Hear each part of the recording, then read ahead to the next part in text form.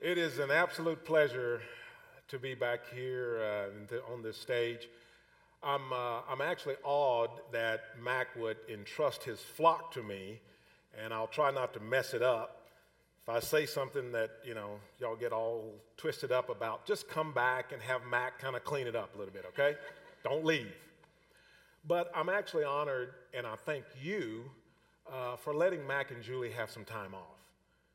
They need to recharge and spend some time with their family and with each other, and I'm happy to do it, and I thank you, the church family, for allowing them to do that. But they will be back very soon. We're going to talk about something that I think hits everybody. Football. Am I the only one getting excited about football season?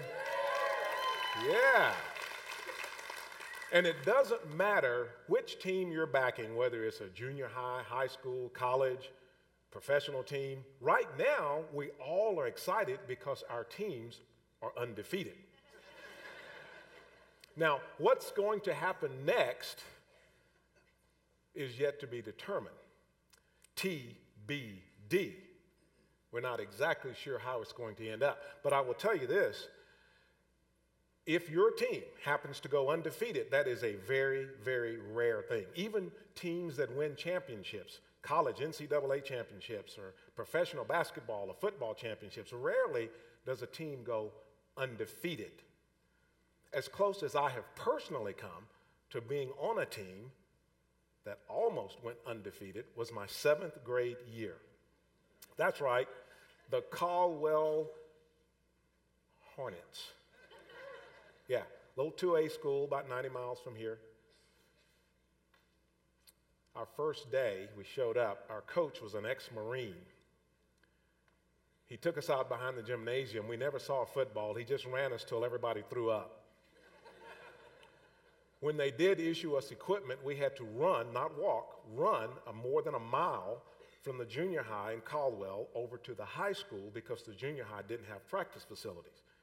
We would practice, run our wind sprints, and then run, not walk, all the way back, full gear, to the junior high. If they had invented Gatorade at that time, I don't think they had, but if they had, we didn't have any. If we had some, he wouldn't have given it to us. After this 7th grade Navy SEAL training, we then took to the field, and we started winning. And we didn't win by just 1 or 2 touchdowns. We would win by 3, 4, 5 touchdowns. Nobody scored on us for the first 3 or 4 games.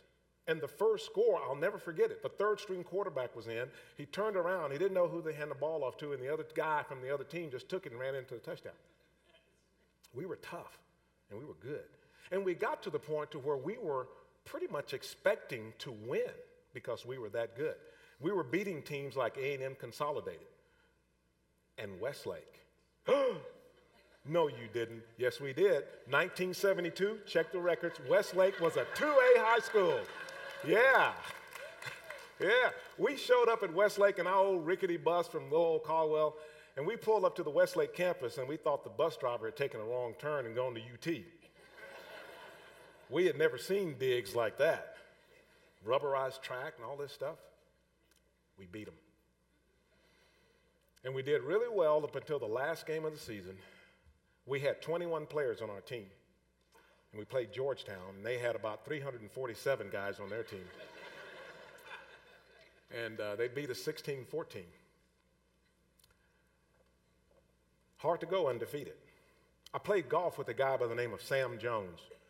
He's not related to me, but if any of you know Sam Jones, you know he played with the Boston Celtics in the 60s. The Boston Celtics was probably the most prolific winning team that's ever existed in America. From 1960 to 1969, they won 571 games. They won 87 playoff games. They won 22 of 23 playoff series. They went to 9 NBA finals from 1960 to 1969. They won 9 out of 10. From 1958 to 1966, they won 8 NBA championships in a row. That's never been touched. They were prolific. And yet, they eventually lost. I'm going to tell you about a team that never loses. It has never lost a game in the past. It is currently winning today, and it will continue to win into the future. If you call yourself a Christ follower, you're on that team. And many of us who are Christ followers think of our Christ following as a ticket to heaven. We decide to follow Christ, we get our ticket, and we're going to heaven. But we don't often think of it in terms of the victory that we get right here on earth. And we're going to talk about that. And one of the things that you need to understand is how we get on the team selection process. So let's look at that, if you would, if you open your Bibles, if you have them with you, to Romans chapter 8. Paul is writing a letter to Rome, chapter 8, verse 29. And the first thing that happens in the selection process is that we are seen. God sees us. Verse 29 of chapter 8. For those whom he foreknew, he also predestined to become conformed to the image of his Son, so that he, his Son, Jesus, would be the firstborn among many brethren. So the first thing we see there is that we are foreseen. In some Bibles, it says foresaw. That is, he foresaw us before we even got here. I find that hard to believe sometimes, that he foresaw me before I even got here. And the picture here is of a recruit being recruited by a college scout. And these kids are playing high school right now. Sometimes a scout shows up in the stands and the kid doesn't even know that they're being looked at. But the scout sees him and goes, I like that kid. I like the way he plays. And the second thing that happens in the selection process is that we're selected. He selects us. Romans chapter 8, verse 29, that same verse, it says, for those whom he foreknew, he also predestined to become conformed to the image of his Son. So not only are we foreseen, but he preselects us. It's the image of when a scout goes and gets a recruit and brings them to the college campus and takes them into the locker room, and he shows them a locker, and that locker already has their name on it, and there's a jersey hanging in it with their name on the back of the jersey. And he tells the recruit, say, look, here's your uniform, your shoes, everything, all your size. And he's basically telling them, this is what you're going to get. We have a locker set up for you. All you got to do is say yes. It's an active thing. Now, I got to tell you, I still have some difficulty believing this. And I'm a believer. My dad was a minister, and I've been a believer a long time. And I just don't think I'm that special for him to have foreseen me and predestined me like he did his Son. And by the way, we celebrate his Son's birth at Christmas because we know that he was predestined. He was foreseen long before he got here. And we celebrate the fact that he was born. He actually got here. He actually fulfilled the predestination. But I just don't feel like I'm that special. Even though this verse says it's predestined just like the Son Jesus, who will be the firstborn among many brethren, and the many brethren is us. Now, those of you who've heard me speak before up here, you know that I have an interest in my ancestral history. I just don't have enough time to track how far back I can go. But one of the things I did at the urging of a neighbor is I had my DNA analyzed for my ancestral history. And so I sent off to the company 23andMe. They sent me the package. This is a little gross, but I had to spit in the cup. You mix it with the stuff, put it in the package, and send it back to them. And they sent me back what makes up Bill Jones. And I'm going to share that with you this morning. Share Bill Jones. Okay, if you look at the color coding there, you'll see that obviously I come from Africa. Okay? You could probably have figured that one out without me showing it to you. But what you don't know, and what I didn't know, is where else my ancestral history comes from. 83.5% of me comes from Africa, with 76.7% coming from West Africa, 3.7% Central and South Africa, 3.2% broadly Sub-Saharan Africa. 14.6% of me comes from European and Northern European, including 4.7% British and Irish and Wales, which is probably why I like Catherine Zeta-Jones. Sorry. Sorry, Mac. 7.7% broadly Northern European and 0.2% broadly Southern European, around Italy and Sardinia. And then 2% broadly European, they're not exactly sure where. And then the gold color area to the right up there on the map, 1.4% from East Asia and Native America. And the Native American, of course, they've got in the left-hand side in more of an orangey color, with 0.8% Southeast Asian, 0.4% Native American, and 0.1% broadly East Asian and Native American. They're not exactly sure where. And then there's 0.4% unassigned. They don't know exactly where it comes from yet. Interestingly, I am 0.9% Neanderthal. To which my wife goes, well, that explains a lot. Don't know what she means by that. Just because I wanted a man cave. But when you see something like this, God had to go through a lot of trouble to get me here. And if any one of those things changes, and I don't know what those things are, some of those things may have been quite unfortunate, some of those things may have been quite loving and kind, but I don't know what they were, but those things had to happen for me to be here. And if any one of those things doesn't happen, it ain't me that you're looking at. It's somebody else that may kind of look like me. And so maybe he did foresee. Maybe he did set aside a locker for me. And if we can understand that, now it gets fun. Because the third thing that happens in the selection process is that he sends for us. Look at Romans 8, chapter 8, verse 30. And these whom he predestined, he also called. He called. Now, when this says he calls us, this is not a passive thing. He doesn't just get us here and ask us to kind of wander around and bump into a relationship with him. He actively calls us by putting either people or events in our lives so that we will answer him. And sometimes those events are painful, so we'll look up. The picture here is of a recruit being actively recruited by a college scout. My oldest son was recruited. And they came to the house and told him all about the university. And then the coach came and told him all about the program because they actively wanted him to play on their team. And that's the picture that we have here. God is actively calling each and every one of us at some point in our lives to have a relationship with him, to come onto the team. And then the fourth thing that happens is he saves us or shapes us up. Romans chapter 8, verse 30. And these whom he predestined, he also called, and these whom he called, he also justified. Now that means he gets us ready to play. There is no high school football player, I don't care how good they are, when they graduate from high school, that is prepared to play at the college level.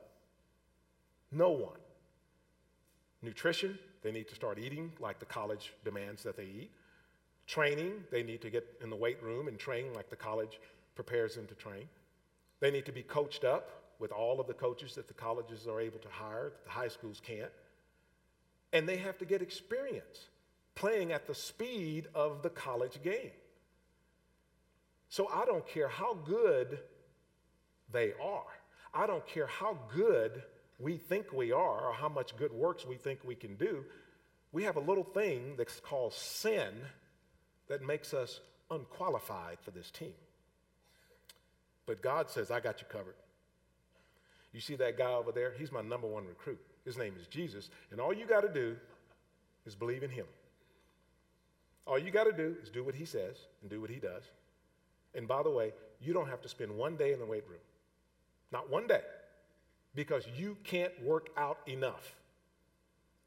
He's already got you covered. He spilled his blood for you already. So welcome to the team. Come on. And then,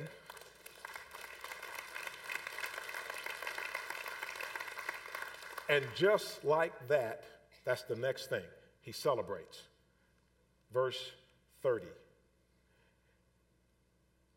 And these whom he called, he also justified. And these whom he justified, he also glorified. There's a celebration. The celebration happens immediately. I don't know when you accepted Christ. For those of us who are Christ followers in here, I accepted 40-something years ago. And it doesn't matter whether it happened 40-something years ago or if it happened last week. Whenever one of us accepts the call, there's a celebration in heaven. And let me describe the celebration. When you go to a restaurant here and they do the pan banging, you know, when somebody has a birthday, what do? They come out with the pans, they put a sombrero on your head, they sing happy birthday, take a picture, right? Y'all know that, right? It lasts about, what, 30 seconds, a minute, and at the most obnoxious place, maybe 2 minutes. I'm going to tell you about a place in the Caribbean. It's called Easy's. If you go to Easy's and you tell them you have a birthday, let me tell you what the celebration's like. First thing they do is they turn down the lights, they turn on the mirror ball, they crank up the music to disco club sort of sound. The staff comes out, they sing and they're dancing, they do all this stuff, and this goes on for 10 minutes. 10 minutes. It's obnoxious for those who aren't celebrating the birthday. But that's the kind of celebration that happens in heaven when someone says, I'm on the team. And the team celebrates as well. And the celebration is present and it's future. Now, once we get on the team, what happens? What happens? Well, that's to be determined. I don't know. Depends. But what I can tell you is that you're going to win.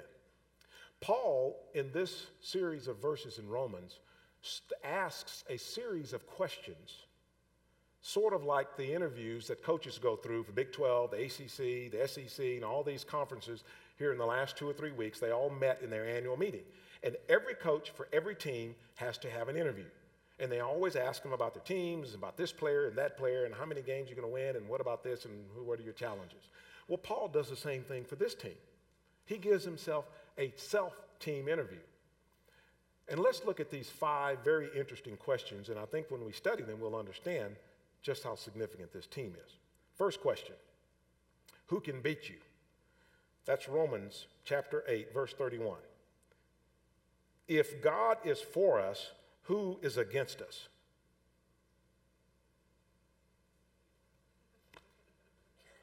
Pretty short interview, isn't it? We have a new guy, his name is God. He's on our team. It's not even going to be a contest. Yeah, but you don't understand my ex-spouse. You don't understand the relationship that I'm in now. You don't understand my competitor who lies to get sales that I can't get, and I won't lie. I won't do it. You don't understand fill in the blank. And I still ask the question. We got God. Who's against us? What does it matter? We're going to win. Second question. What will, and I put coach in mind, what will he keep from us? This is Romans 8:32. He who did not spare his own son, but delivered him over for us all, how will he not also with him, his son, freely give us all things? Is there anything that he thinks we're going to need, whether it's pads or shoes or shirts or whatever, that we think we're not going to get? He says the team that we're on as Christ followers, first of all, he gave us his most precious possession, his son, to die on the cross for our sins. If he gave us that,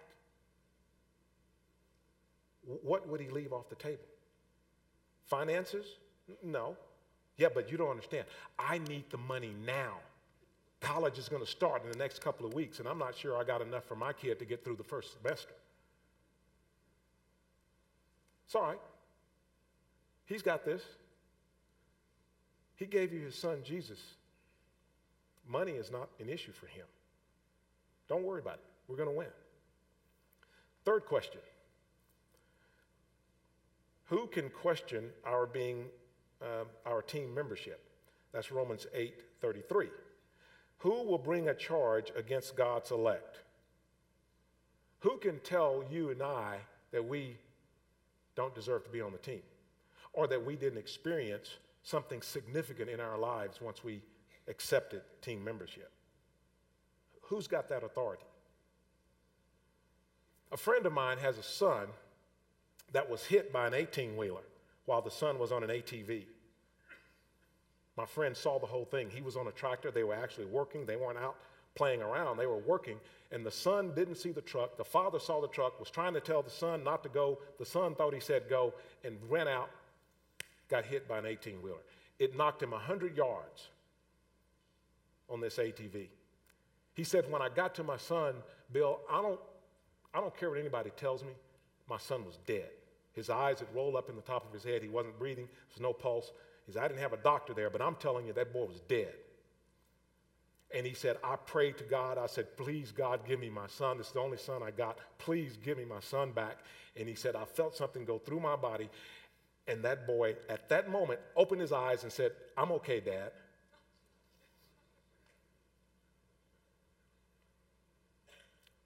Now, who's going to question that? Who's got authority to question that? I wasn't there. I didn't see it. But I believe it. And the question is, who can question our membership on this team? No one. Fourth question, who can judge us unworthy to be on the team?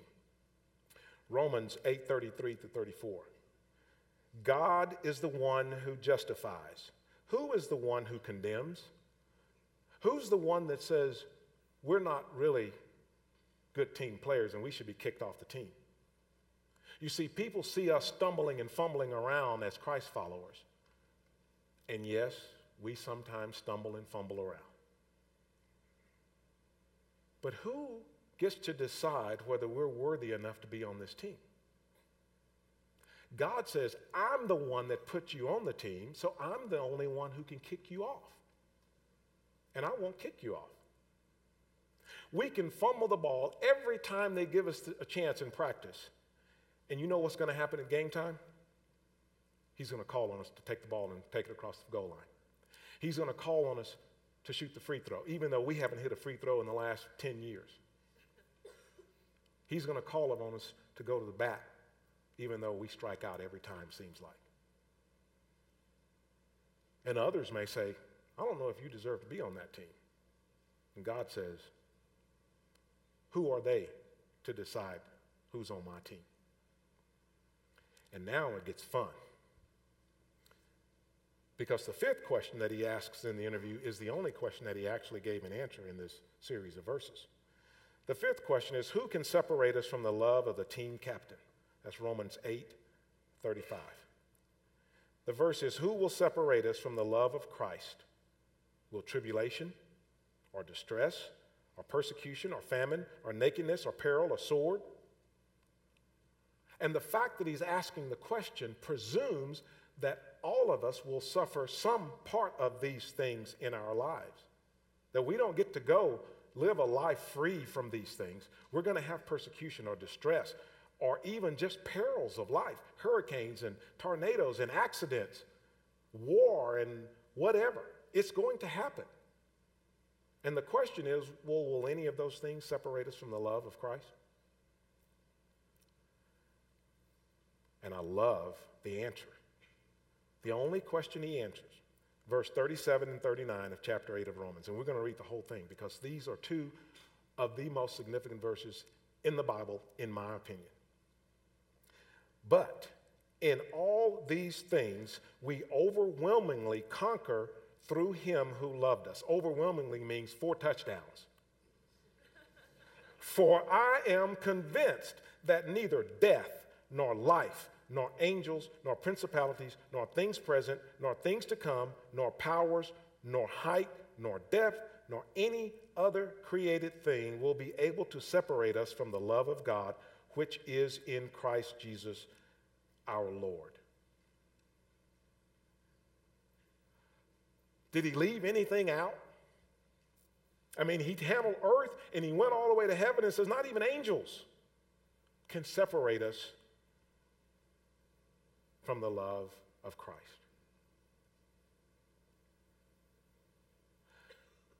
As mentioned earlier, I've been starting a business, been working on this thing for several years. And this past spring, I hit a moment where I felt overwhelmed. And I asked a few people to pray for me. Now, let me make a confession. It's a confession, okay? I don't like to ask people to pray for me. It's not that I don't believe in the power of prayer. I absolutely believe in the power of prayer. And I actually like it when people ask me to pray for them. But I have a pride thing. And I don't like to ask people to pray for me. But I did. And I have a handful of people that I will call on because I was feeling a bit overwhelmed with something that I had going. And one of the people I asked to pray for me texted me back, gave me a text back and says, I'm on it right now. And I responded back and said, I have a classic David versus Goliath situation. Thanks. That's all I said. I have a classic David versus Goliath situation. You know what his response was? It was shocking. It shook me to my core. And it was only 3 words. 3 words. He said, David always wins.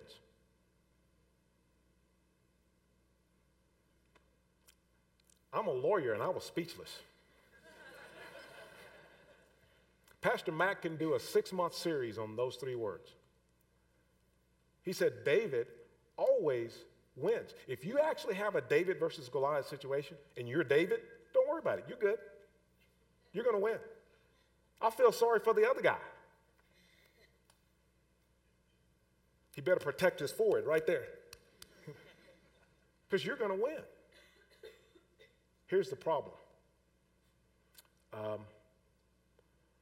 Sometimes it doesn't feel like we're winning. Now, I did not know they were going to show Zach Smith before today. They didn't tell me they were going to do that today. And by the way, in the first service, they showed that. And I'm sitting there bawling like a Frenchman. Okay? It's okay. It's okay. I'm part French, too. You saw it. And I'm sitting there going, I can't get up there and talk right now. But the problem is when you're going through cancer treatments, it doesn't feel like you're winning. When it's time to write the check and you ain't got enough to write the check, it doesn't feel like you're winning. When your spouse and you are not getting along, it doesn't feel like you're winning. When your children are going wayward, it doesn't feel like winning, does it? When your parents are going wayward, it doesn't feel like you're winning. But I know cancer patients that went through treatment and died, and they won.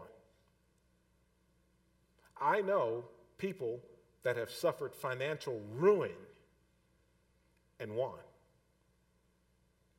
I know people that have suffered broken relationships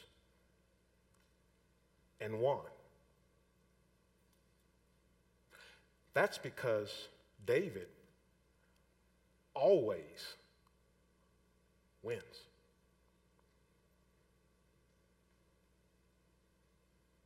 So, what's next? I don't know. That's to be determined, and it's going to be different in each one of our lives. But here's what I do know. If you're a Christ follower, don't worry about it. It ain't a fair fight because you're going to win. And if it doesn't feel like you're winning, the game ain't over yet. Let's end with a word of prayer.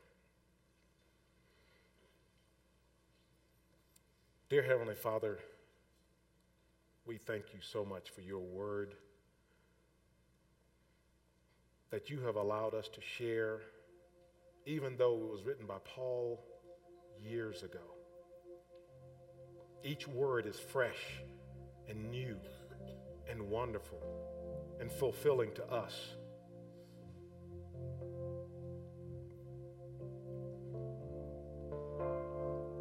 Because those of us who follow you can rest.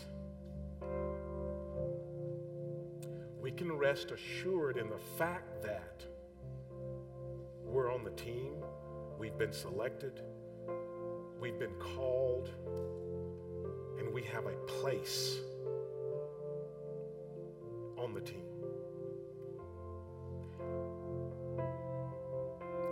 And we can rest assured that we're going to win. Though it may be painful at times, inconvenient and uncomfortable at times, we know we're going to win.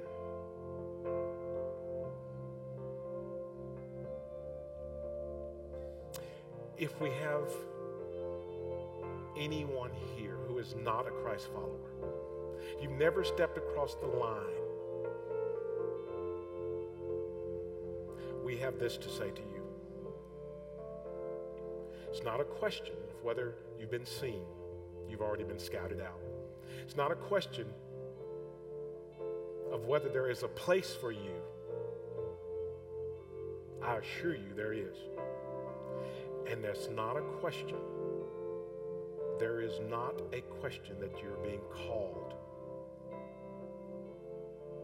Even at this very moment. The only question is whether you're going to answer. I'm in. Count me in. I'm tired. I'm tired of losing.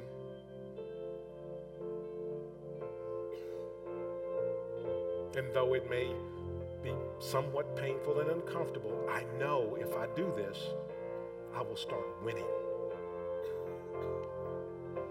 If that is your prayer, if that is you, and that tugging that you feel in your heart, that's you. It's time. I'm going to ask you to do something. With every head bowed, with every eye closed, with every heart praying for salvation, with every heart praying for that decision today, now, I'm going to ask you to do something definitive. If you're stepping across the line to accept that call today, with every eye closed, I want you to raise your hand slowly but definitively. And if that is you, as you raise your hand, that is, and this is, the most important decision that you've made in your life.